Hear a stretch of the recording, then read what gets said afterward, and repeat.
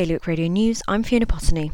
Jersey's government has released its plan for spending, taxing and making cuts until 2025. The latest government plan includes proposals for a £41 million COVID health recovery scheme, improvements at Fort Regent and Elizabeth Castle, and help for first-time buyers. But underpinning this spending is plans to put up the price of alcohol and cigarettes, save £120 million over 5 years, and borrow £1.8 billion.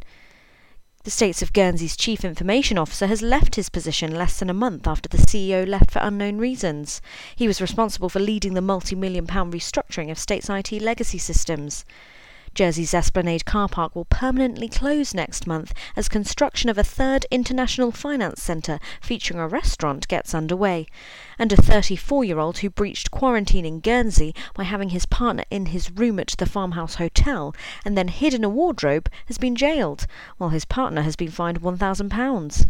For more on all these stories and in-depth analysis of the government plan, visit bailiwickexpress.com. Your weather now: mainly sunny, getting cloudier later, and a top temperature of 20 degrees. Low tide at 2:18 and high tide at 7:52 in the evening. You're up to date with Bailiwick Radio News.